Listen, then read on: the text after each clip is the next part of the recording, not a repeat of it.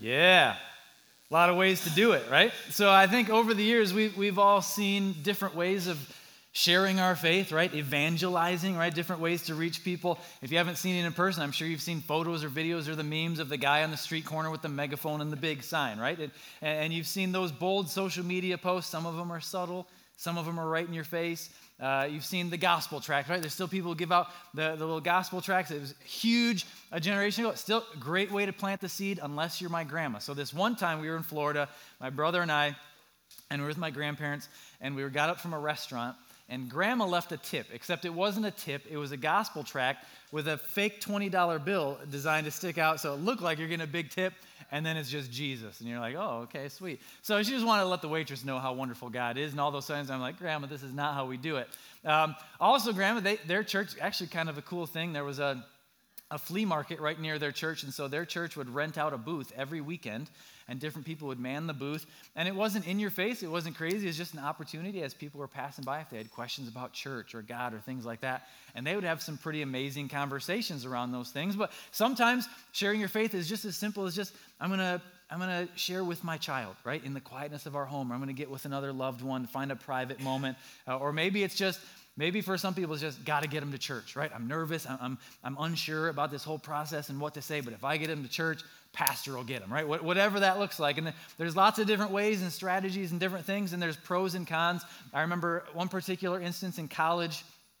Before I went in the ministry direction, I spent a year at Eastern Michigan, and I just remember one late night, a kid from across the hall was hanging out, and late night conversation, and it turned towards spiritual stuff, right? And God came up and Jesus came up and ended up praying with that kid to receive Christ. It was really awesome. But then I served with a campus ministry at a local high school up in Grand Rapids, and the strategy of that one was like, hey, we're going to do weekly stuff, we're going to do club stuff, we're going to do lunches with these kids, but let's get them on the spring break trip, right? That was the big thing. If we get them on the spring break trip, it's fun and exciting, and we hit them with the gospel. That was their strategy. So there's lots of different ways to do it, different things that we've all seen, but it's important to realize that everything we do paints a picture of Jesus. Everything we do paints a picture of his church and of salvation. And so we've been in this series for a few weeks now called Old School Evangelism, and kind of a play on different ways that we've done it in the past, things that we look at and go, oh, that's weird, but they're still applicable today, right? What we're trying to do is recapture a passion for the people in our lives who are far from God.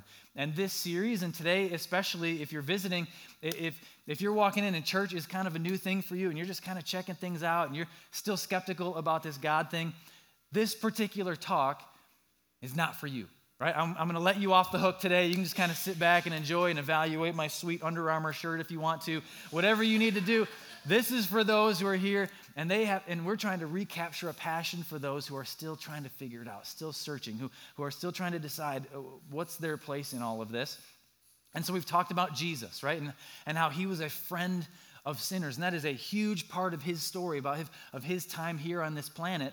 And he went out of his way to not just interact with sinners, but became close friends with sinners and invested in sinners. And yeah, we're all sinners, but we're talking about Jesus hung out with people that the sinners said, those are the sinners, right? And so he went outside of the normal box. And then before he left earth, he circled up his closest friends and said, listen, I have all the authority of God invested in me right now. And how I'm going to use that, I'm going to leave it with you. And I'm going to say, here's your mission.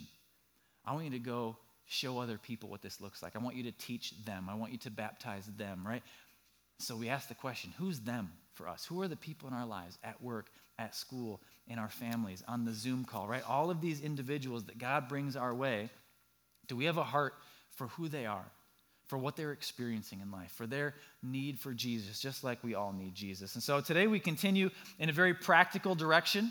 Last week we talked about how, man, you got to have some contact. You got to get outside your Christian bubble. That was a challenge for me as much as anyone. Let's get outside of our circle. Let's get uncomfortable. Let's build friendships with people that God has placed on our hearts.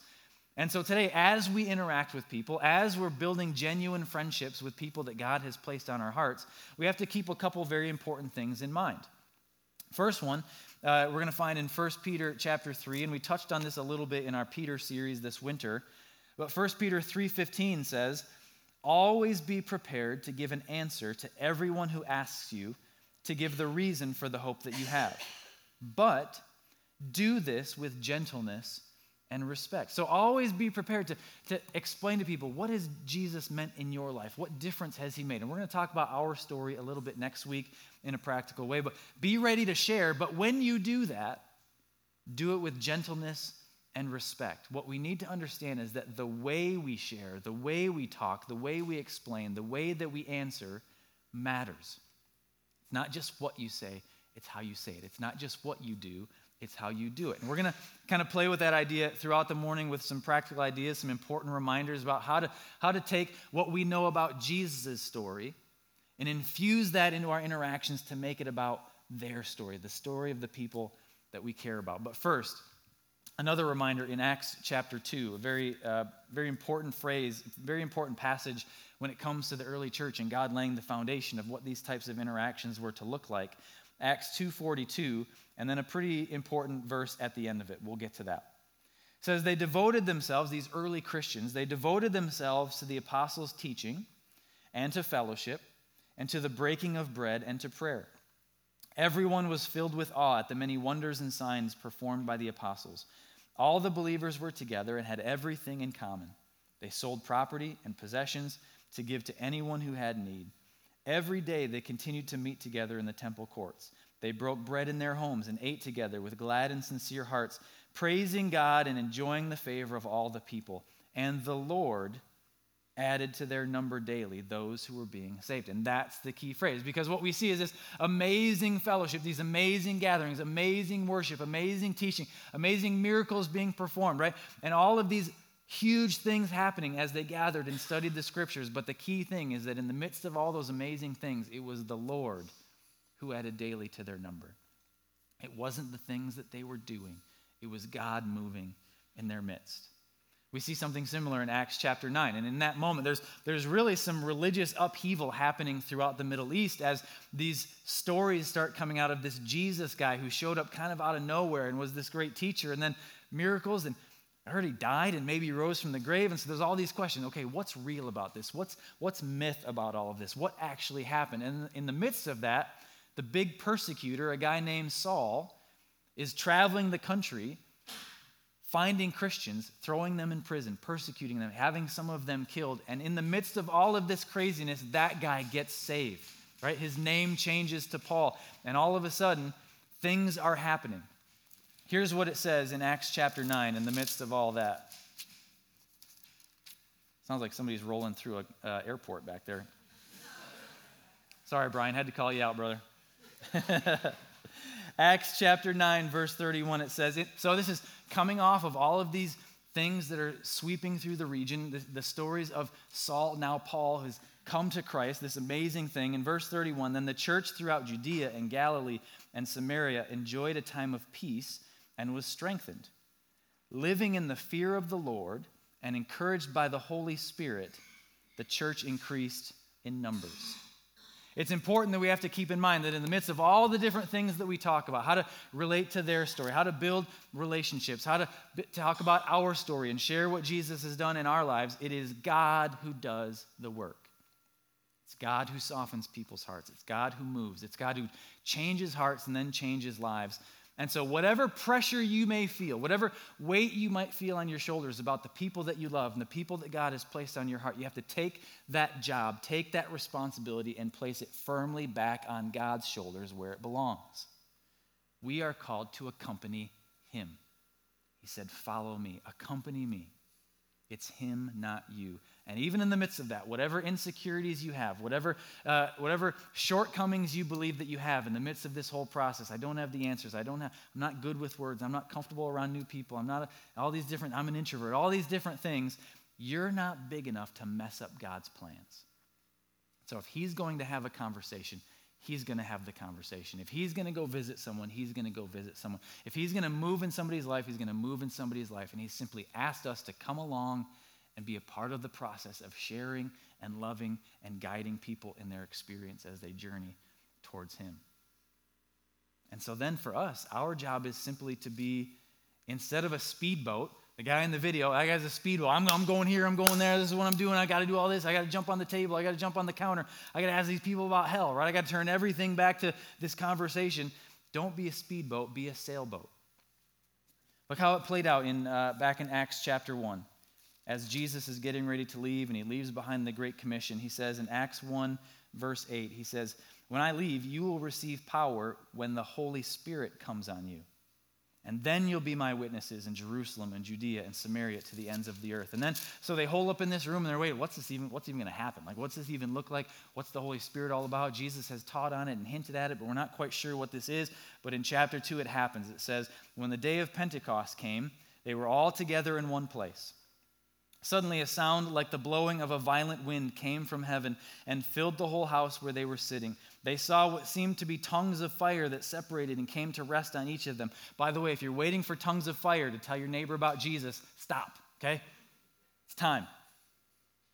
All of them were filled with the Holy Spirit and began to speak in other tongues, other languages, however you want to interpret that for this morning, as the Holy Spirit enabled them. And so they bust out of this room and they all start preaching, and Peter's sermon in particular is recorded. But basically at the end of all this, 3,000 people come to know Jesus as a result of this one moment. All of it instigated by, all of it led by, all of it accomplished by the Holy Spirit. And the word for spirit, Hebrew version, Greek version, they also mean a wind, a breath, a blast of the nostrils, right?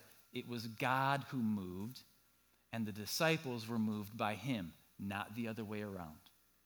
And so be a sailboat. Be aware of what God is doing. Be available for him to lead you. Be available for him to work through you because it's his work. This is why over the last couple of weeks we've asked you to fill out the prayer cards and have 2 or 3 people on your mind and on your heart, because we're saying, hey, God, where are you moving? God, who needs to hear? God, where is your wind blowing? I just want to be a sailboat that you guide and direct. I want to go where you're going. I think a lot of times that extra weight that we feel, that extra pressure that we feel, some of the odd ways that people share sometimes or preach sometimes, I think sometimes those strategies are born out of that pressure that we're not supposed to carry as people. So back to the way that we share, the way that we minister, the way that we reach people, because like I said, it's God who leads, it's God who empowers, right? And we become walking representations of him. And so we're putting the focus for today on the thems in our life, on their story, on their life, on their needs, and how we do it matters. Of course, there's different variations, and it changes throughout the generations, and sometimes things change, and sometimes things stay the same, but it comes back to the basics. And so as we get into some of this today, very practical. Some of them I can take and I can attach a Bible verse to it and say, this is where this comes from. Some of it is just kind of practical, how to reach people kind of things. And so as I encourage you to try some of these things, some of it will resonate with you, some of it might not, but some of it hopefully will spur other ideas in you when it comes to, all right, how do I go from acquaintance to budding friendship? How do I go from friendship and turn the conversation spiritually? How do I connect the story of Jesus, the friend of sinners, with the story of this person who's living their life? And how do I connect all these different things? And so we'll jump into that. So the first thing that we do as Christians, as we're attempting to impact the story of another person, is we pray. We pray. We are spiritual beings engaged in a spiritual mission. And the battle for souls is not a physical battle. Ephesians 6:12 says, "For our struggle is not against flesh and blood, but against the rulers, the authorities, the powers of this dark world, and against the spiritual forces of evil in the heavenly realms." And the way we fight a battle like that is through prayer. So do you have a heart for a friend? Do you have a heart for a family member? Do you have a heart for one of your coworkers? Do you have a heart for one of your children? Then pray that God would move and God would work and God would soften their heart and God would draw them to himself. Kind of sticking with the sailboat theme, there's a movie from back in 2003, actually a really entertaining movie if you haven't seen it. It's called Master and Commander. Russell Crowe was the lead actor in that particular movie. Basically an 1800s French warship and some of their adventures, lots of highs and lows, lots of crazy stories, lots of battles that they end up in. But there's one particular moment in the movie that's pretty interesting, and it covers several days of the story, where in that moment there is zero wind. Now, I don't know if you're a big sailboat person. I'm not a huge sailor, but I've been around a couple enough to know that if even there's just a slight breeze, you can manipulate the sails, right? There's things that you can do to capture that light breeze and make some movement, make some headway, use the rudder, do what you got to do, right? There's things that you can do even with a light breeze, but if there's zero wind, you have no options. And so over the course of this movie, you discover that we're talking about the best ship in their Navy. It's being captained by arguably the best captain in the Navy. It's being led by an experienced crew with decades of combined experience at sea. And all of those things combined for several very important days to leave them completely helpless. The ship wasn't good enough. The captain wasn't good enough. The crew wasn't good enough until the wind blew. And we see throughout the New Testament all these different stories of places people go and conversations they have and miracles that happen or don't happen. And it all kind of has these phrases like, filled with the Spirit, we went this way. Led by the Spirit, compelled by the Spirit, we approached this person, but not that. We went this way instead of that way. We wanted to go this way, but compelled by the Spirit, we avoided that way and went this way. And all these different things happen. Words that are spoken, decisions that are made, locations that are visited, always a spiritual process, allowing themselves to be blown and led by the breath of God, by the wind that He produced by His Holy Spirit. You have to start with prayer. And so we're going to stop right now and pray. Not me, you. So we're going to pass the microphone around and everybody's going to get a chance. No, we're not going to do that. If you're new to this church, you're like, oh no, we got to get out of here. This is crazy. No, but here's what we want to do. We've asked you to consider those 2 or 3 people over the last couple weeks. And hopefully you've taken opportunities to pray for them and keep them on your heart. We've taken opportunities here to go through that stack of cards and make sure we cover those names in prayer. But I'd love to just stop for 3-4 minutes right now and give you an opportunity. We're going to play some really light music in the background just to kind of fill some of that awkward silence. But you can do this alone. You can do it together with the person you came with. Totally up to you. You can do it quietly. You can do it out loud. Totally up to you, however you want to do it. But basically, pray for those people's hearts. Pray for the right words if you're given an opportunity. Pray for courage if you're given an opportunity. Pray for clarity in those moments. And you're basically saying, God, where are you going? Can I come along? It could be those 2 or 3 names that you wrote on a card. It could be someone brand new that God brings to your mind in this moment. But just take these few minutes, just pray for them, pray for the opportunities, pray that God would move in that direction. Go ahead, I'll be back up in a couple.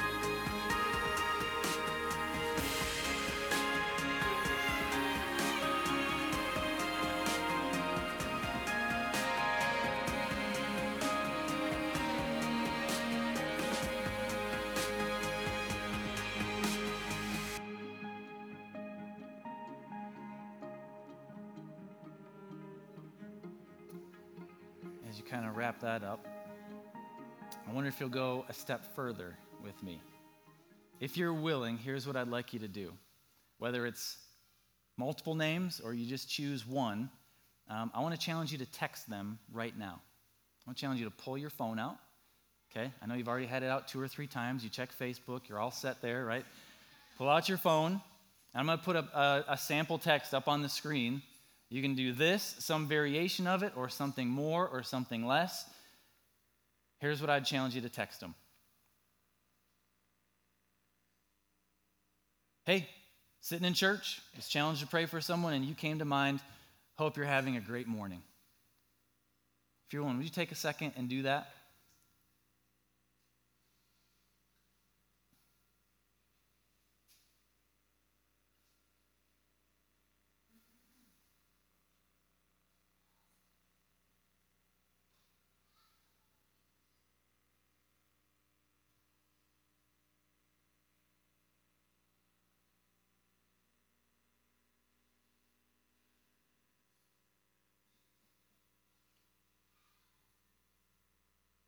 As you finish that up, just want to stick on the topic of prayer for a second. This coming Thursday is the National Day of Prayer around our country. And there's an event that I take part in every year. Our church is kind of a part of the Washtenaw County National Day of Prayer. It's happening at Washtenaw Christian Academy this Thursday evening at 7 p.m. If anybody's interested in coming out, it's always a great event. Just various pastors from the area, various churches coming together. Different people from the communities around us. So 7 p.m. this Thursday up at WCA. Would love to have you guys out for that if you can make it. So we start with prayer. It's a spiritual battle. We fight it with our greatest spiritual weapon at our disposal, and that is prayer. Second thing we do, and I told you we're getting super practical here, the second thing we do as Christians is we eat. For thousands of years, all the way back to the beginning, go back to Acts chapter 2, that passage that we read. How many times did they mention gathering and breaking bread together, right? We have gathered around food. We have shared around food and served and impacted people around food. We did it as a way to gather and remember Jesus, but also as a way to share food with people who needed it. You can go all the way back to some of the 1st and 2nd century Roman authors and writers of that time. The leaders were having these conversations going, hey, we're having trouble stopping this Christianity thing, right? We've made it illegal. We've tried persecution. We've tried prison, even executions of their leaders and of some of the followers. But it just keeps growing because they, among other things, just keep feeding people. Everyone is welcome in their homes, even people who completely disagree with them, and we can't compete with that. And some of these writings talk about how they need to copy what the Christians are doing if they want to maintain their influence with the people. Everybody eats. Think about your life. Think about big memories and impacting moments that you've had with family and friends. Maybe you reconnected after years of separation. Maybe celebrated holidays or other significant events. Maybe celebrated big changes and big accomplishments, or maybe you were processing disappointment or loss or heartache. Maybe you're watching the big game. Maybe standing around processing how the big game went. All of those memories, think about those memories include food. You want to reach someone? You want to connect with someone who needs Jesus? You want to encourage a fellow believer? Invite them into your home or take them to your favorite spot for a meal. Food can be a huge factor, a huge practical thing to involve in this process of placing the emphasis on them and their story and their needs. So we pray and we eat. And thirdly, we ask questions. I think too often for Christians, our default is to just shout a bunch of answers, but we need to ask more questions. Think of it this way. In Jesus' time on earth, what's recorded in the Gospels, Jesus asked around 300 questions in the Gospels. He was asked 180 questions, and he only directly answered 3 of them. The Jewish teachers asked, what's the greatest commandment? His disciples said, teach us to pray. How do we pray? And Pilate asked, are you a king? Every other question Jesus either ignored, or he kept silent, or he turned around and answered their question with a question, or he changed the subject, or he told a story, or he told them they were asking the wrong question. Jesus asked 100 questions for every one answer he gave. I think it's time for us to show some genuine curiosity show some genuine interest, to show some genuine care. And here's a way to help, because some of you guys have the gift of gab and you can just get rolling, right? But some of us have struggle in some of those one-on-one situations. What do I talk about? What questions do I ask, right? What does this look like? Well, we're going to steal some ideas from the sales world. You can Google this. This is real, but you can write it down if you need to.